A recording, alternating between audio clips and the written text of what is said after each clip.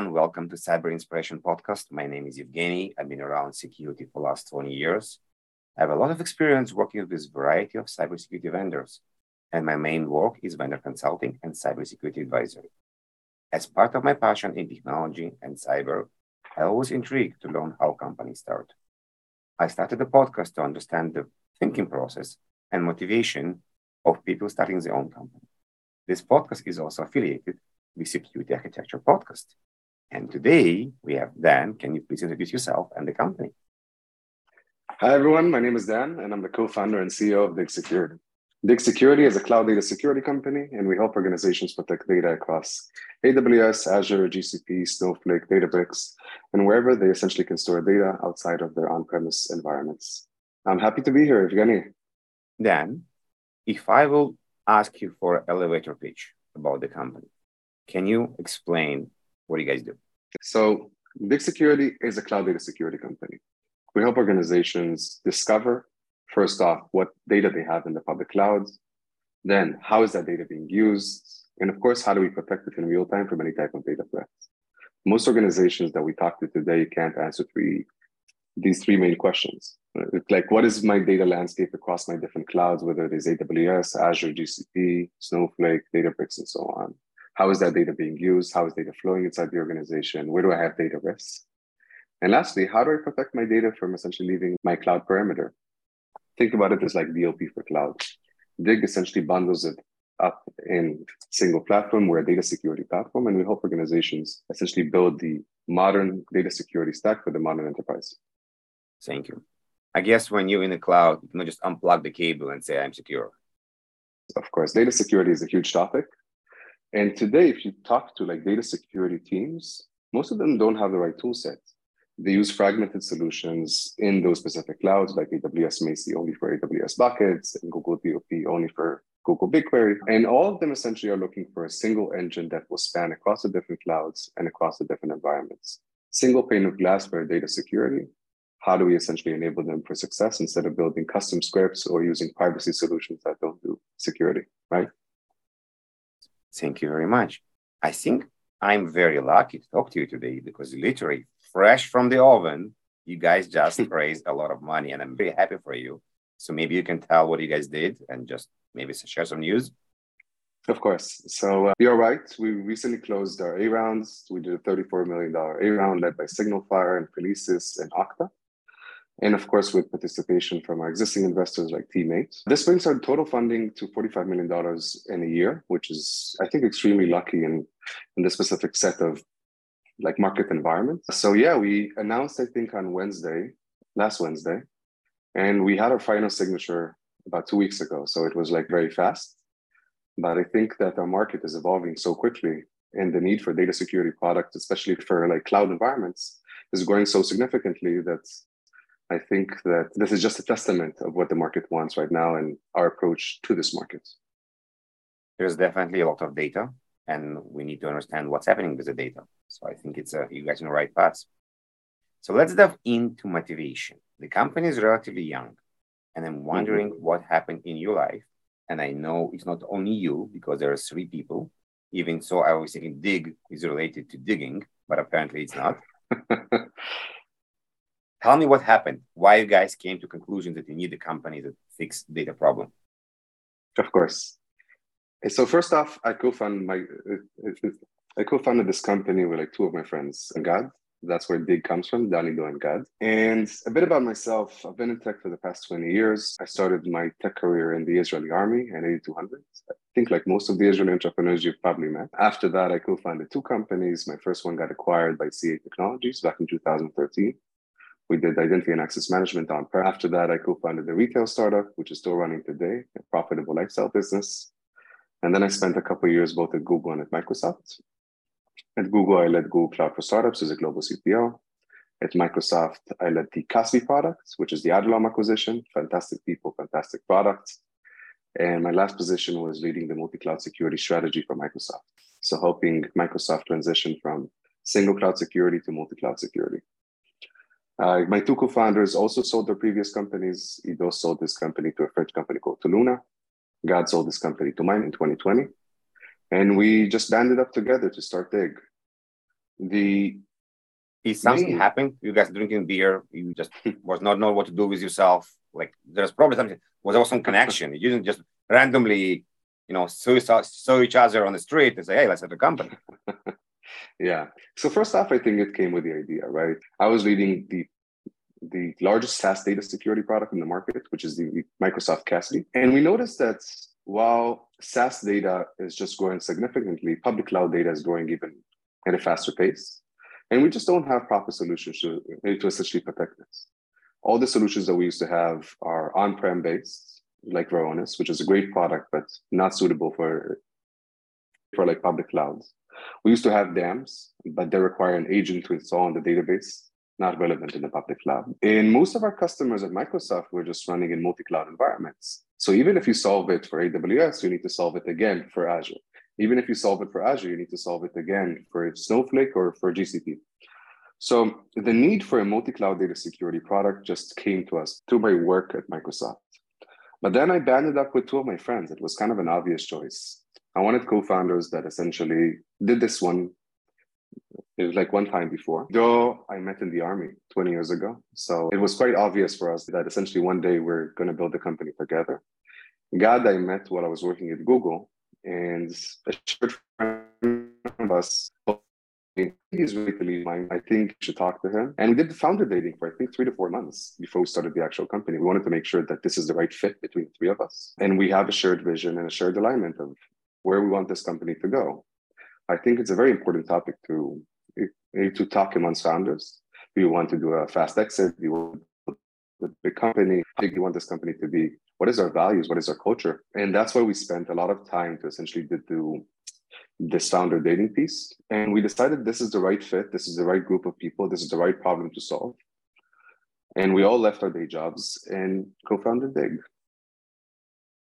Three of you had companies before. Correct. How do you decide who has which role? Do you play poker? And I think it was quite obvious to us. I was the more outgoing person, I think the more front-facing persona inside the organization. Ido was the VP R&D of his previous company. Gad was the CTO of his previous company. So it was kind of a natural fit. And I think this arrangement essentially worked for us from day zero. I mean, we had a clear separation of roles. We had a clear strengths and weaknesses of each. We all have weaknesses. We all have strengths. And I think this arrangement essentially played to our strengths. You have an idea. You saw a problem. Now you need to validate and do market research. Correct. Kind of in a way, you already have market research. You saw the problem, but now you need to validate somebody will buy it. Correct. So what's the next step? I think Israel is a good test bed for every type of security product out there. I think we interviewed over 100 different CISOs or security leaders or data security leaders from different types of organizations, both in Israel, the US, Europe, everyone that we were able to get a conversation with. I think that my role at Microsoft helped me a lot with that because I had a lot of my customers that I was able to reach out to. But we talked with over 100 CISOs. We kept refining our message, refining what we're building, how we're building it. What is the most important piece that they want us to solve first? And once we felt that we were ready, we started fundraising. Because we came so prepared. Build anything yet. You started to fundraise even before you built a POC. We wanted to make sure that we were able to actually build what we were saying that we're going to build. We built that POC. Once we saw that the POC works, we went ahead and started building the actual, we went ahead and started like fundraising. And the fundraising process was quick. I think we finished our entire fundraising process in less than 2 weeks. So I think that we were lucky, but we also came super prepared. That week that we started fundraising, we met, I think, 10 funds that we kind of marked down that we wanted to essentially talk to. 4 of them gave us an actual term sheet, and we went with one, which is Teammates. So I think all of them are great funds because we pre-selected those specific funds. But Teammate was the best fit for us, both because of the actual people, the actual help that we thought that we're also going to get, and the alignment of where we want to bring this company to. I think Teammate is on my to-do list to bring Nadav on a show as well, because I want to understand how Nadav started. And I think he's a great speaker. And by the way, funny fact, Nadav was my first army commander in 8200. So he was the head of 8200 when I was a soldier in the army 20 years ago. Nice. Nice. Yeah. Okay, you had the POC, you raised some money, you now need to raise the team and need to stay on track. How was raising the Correct. team? How hard is to raise the team? With imagine Israel, there's so many great companies in Israel and so many great people in Israel. How do you find the correct people? Actually, again, we were pretty lucky. Each of us essentially brought a couple of former employees of ours. So I was able to bring some friends that I used to work with in the past or former employees of mine. Ido brought his former employees. Gad brought his former employees. So I think the initial 15 employees in the company all used to work for at least one of us or used to work for a friend of ours. So it was kind of a small little bed of people that we already knew how to work with. The next 15 was kind of a second circle. And now the next 30 that we're hiring right now, I think is a little bit harder because it's not kind of our immediate circle, but it's still friends of friends or friends of employees. I think this is how it should be. I don't think that a company should like hire an initial person that they don't know when they're so young. Most CTOs should be able to bring 5 to 10 employees. Most CEOs should be able to bring 5 to 10 employees at the kind of incubation of the company.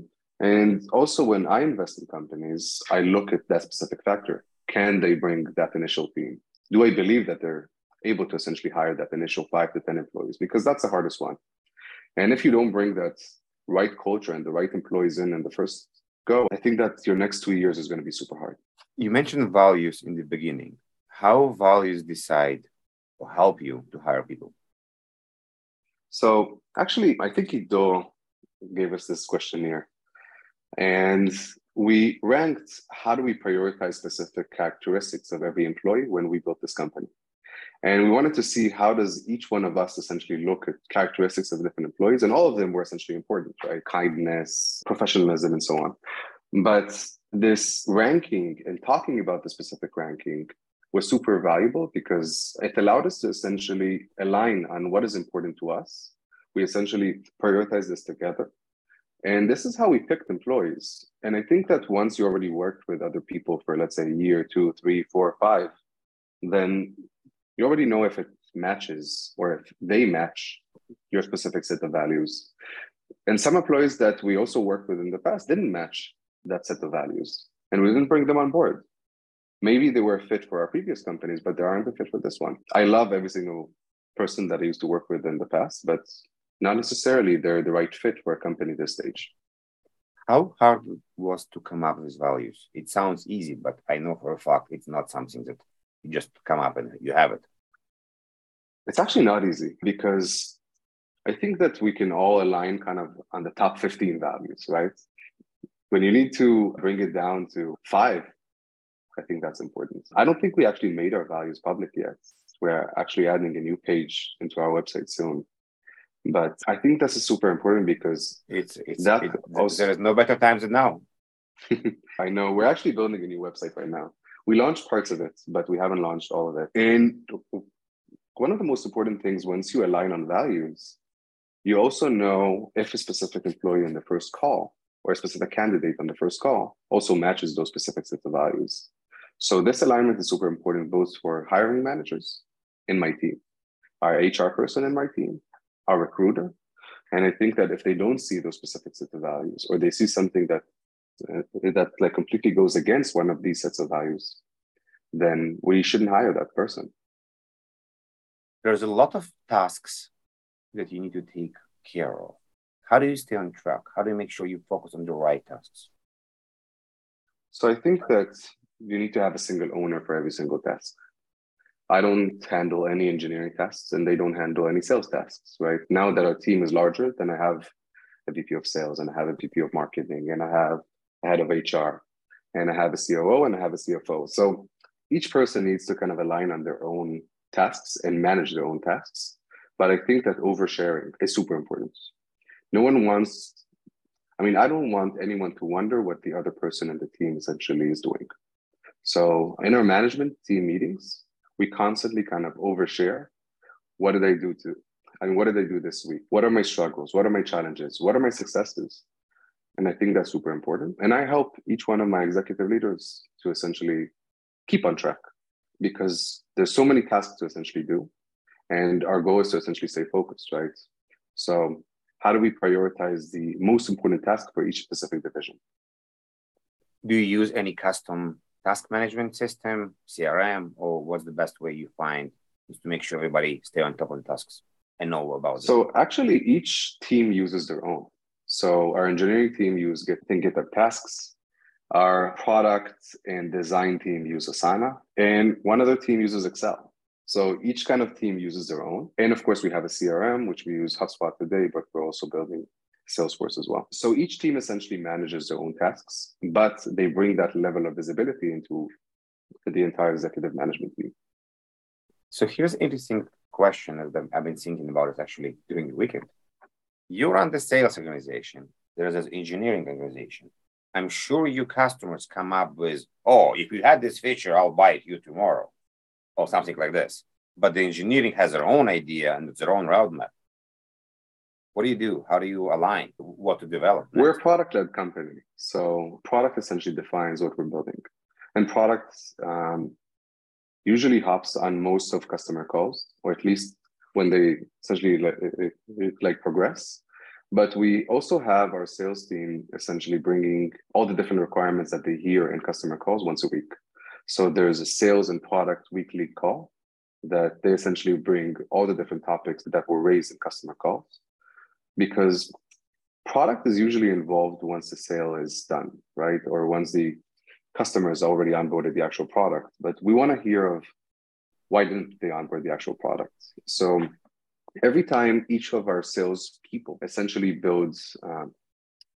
finish a call, then I ask them to always write 3 things in our customer feedback channel. We have a customer feedback channel on Slack, and the entire company is part of that specific channel. What did the customer like about Dig Security? What did the customer didn't like about Dig Security? And what was the problem that they were trying to solve using Dig?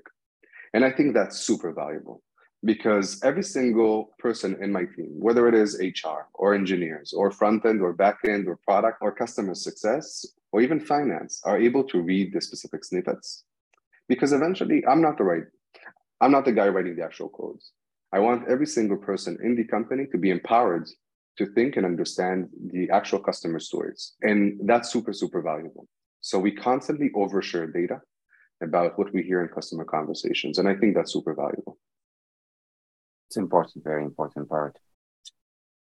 Any big wins that help you to understand, oh, I'm definitely on the right track. I'm definitely going to the place that people need this product. And as you mentioned, it's solving problems for my customers. Any big wins? So I think that every time you onboard a new customer and the customer gives you good feedback and the customer is willing to pay out of their precious budget, I think that's a big win for a customer. I mean, for a company like ours, especially when we're young, right? We don't have $100 million in revenue. We're still young and every win matters. Now, I think that there's also other wins, like the fact that we were named in the Gartner report for DSPM. I think Gartner is a super important factor in the buying decision of large enterprises today. And the fact that a young company like ours was mentioned amongst older companies, 2, 3, 4, 5 years old companies, I think it's super valuable. And I think it's just a testament to the fact that we're building something that customers are asking about, customers care about, and that we're getting enough traction that like Gartner analysts are willing to essentially put our name in a specific report because they're getting enough questions about us. Chicken or the egg? Do you go develop the product and then tell the customer about new features, or you tell the customers before even you have the product and say, oh, it's going to coming soon? Sometimes chicken and sometimes egg. So sometimes we have a clear conviction of what we need to build and we just build it. But now that I think that we have enough customers in our portfolio, we have dozens of customers around the globe, that we don't need to like develop anything on our own. Every single feature that we build with a customer or with a set of customers. For example, when we built our Snowflake integration, we had a set of customers that already asked us for it. So we built it with them. What kind of data do you want to get from Snowflake? What are the different critical capabilities you want to understand of how is your data being protected? What are the kind of threats that you already experienced today within Snowflake? And I think that's super valuable. So every large feature we always build with our customers, and if it's a small feature, then it depends. It depends. But I think that when you're young, you need to kind of do it based on conviction. or even based on mockups. And when you're older, you essentially build the actual features with customers themselves. So then let's switch gears. Let's talk about the dark side. What's went wrong? It could be POCs, customers, VCs, people at the company, hiring, anything you think is relevant. And for everybody that's listening, please don't forget to subscribe, comment, share with your friends, and also maybe support us on the Patreon page as well. So then, tell me about the dark side. So I don't think that we had like a big mess yet. We're still a young company, and I still don't think that we reached the point that we had a big catastrophic event. I do think, though, that we made a couple of mistakes throughout the way, and I think that we fixed them quite quickly.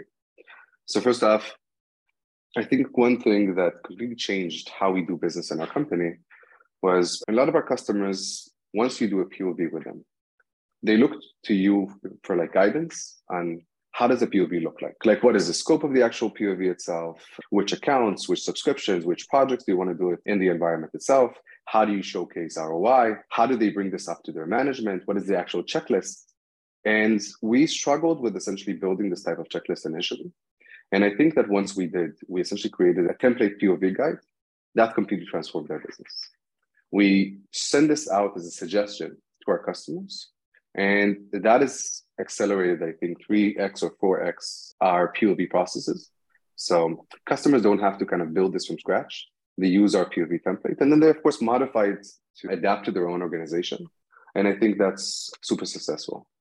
Second thing, I think that that process of building that proper communication between sales and engineering is always kind of a tough process. How do you communicate even losses, or how do you communicate even successes? What is oversharing? If engineering knows about every single customer account that we talk to, and then let's say 80% of them don't close, and 20% is still a very good number, right? So how do you explain that? How do you explain what essentially went wrong? How do you not discourage the other people on the other side? So I think that's an important piece of it. How do you properly manage the expectations, and how do you share successes, but also share losses, and explain why you lost specific accounts? And last but not least is properly managing your communication with both investors, advisors, partners. How do you enable everyone for success? And I think that initially we didn't properly put KPIs and requests, both from our investors and both from our partners, and then from us. So I think that alignment process is a little bit difficult in the beginning. But because we already did this in the past, we knew that this is kind of a growing pain that we will need to do as a company. So we built a proper cadence with each one of our investors. We aligned them on what is the top 3 things that they can help us with, each one with their own kind of set of specific criteria. They aligned with us on what is their governance. What do they need to see from us every single quarter or every single 6 months? And I think that alignment went really well. And also, a lot of founders, I see this, they take most customer conversations on their own. And I think that's a huge mistake. I think you need to give your employees to actually do their conversations, because a lot of companies struggle when they switch between the seed round and the A round, that instead of using the founders as multipliers, they use them as a crutch. And I think that is a very big topic. And I think this is something that a lot of young companies, when they transition to having 40, 50, 60 people, are struggling with, because they haven't enabled their team to properly take customer conversations on their own. They scale out on their own. They didn't build teams properly very early in the process. And I think that they struggle with that as well. So in this A round, or this stage of the company, the founder goal is to be a multiplier and not a crutch. We need to be a multiplier for every single lead or executive in my company to help them be successful. And they will help their team be successful as well. This is a very good advice, as you mentioned. And I guess you didn't just come up with them. It was lesson learned because something didn't work out and you've realized you need to change. Of course. I think that in the beginning, it's easier for us to essentially take a customer conversation, right? I probably did 1,500 customer calls this year. So I don't think that there's any objection that I haven't heard up until now, right? I don't think that there's any kind of problem that we haven't seen in the process up until now. But most of my employees that they're going to lead the actual customer conversations, they haven't seen all of them. And the goal for them, if they're going to have teams underneath them, they need to be the experts like we are the experts today. So building out this process letting people experiment, have their own successes, have their own failures, I think that's super important. And helping them kind of navigate and learn at an accelerated pace, I think that's super important as well. So before we're done with the conversation, I do want to have an important question to ask. How do you decide on which deals to bring the team to let it run the deal? Because as a founder, your objective to close big deals, but you also need to train the people. So this is a part when you don't want them, let's say, screwed up, but you want them to learn as well. So, okay, you can say this is a small customer you start, but then small customer will have not the same problems as a big customer. And if you're on a call, how would you be quiet and not interrupt and not jump in? Because the moment you jump in, it's done. It's it. They switch to you. That's a difficult question that I think that probably 95% of all founders that I talk to on a daily basis kind of struggle with as well. But you have to be quiet. You have to let them fail. You have to let them experience. And I think that the major deals are still CEO led. I don't think that you can avoid it. If it's a 500K deal at our company stage, it's always kind of a CEO led deal. If it's a 50K, 100K, 200K, then it doesn't necessarily need to be a founder led deal. So, and I always let them shadow my conversations. Every single new hire, they can always shadow my conversations. And I always allow them to essentially invite me to essentially do the big customer demo, big customer presentation, and then they essentially carry on the actual deal themselves. And they ask a lot of questions. And everyone should be able to make mistakes. That's completely fine. I mean, this is how we grow. We hire people to be successful at the company for many years to come.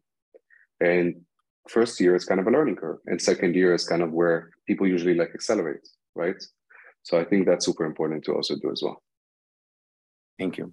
I know one of the things I always did on my calls, because I did a lot of pre-sales calls in my life as well, I always mandate people to be on Slack, Teams, whatever the chat you guys using.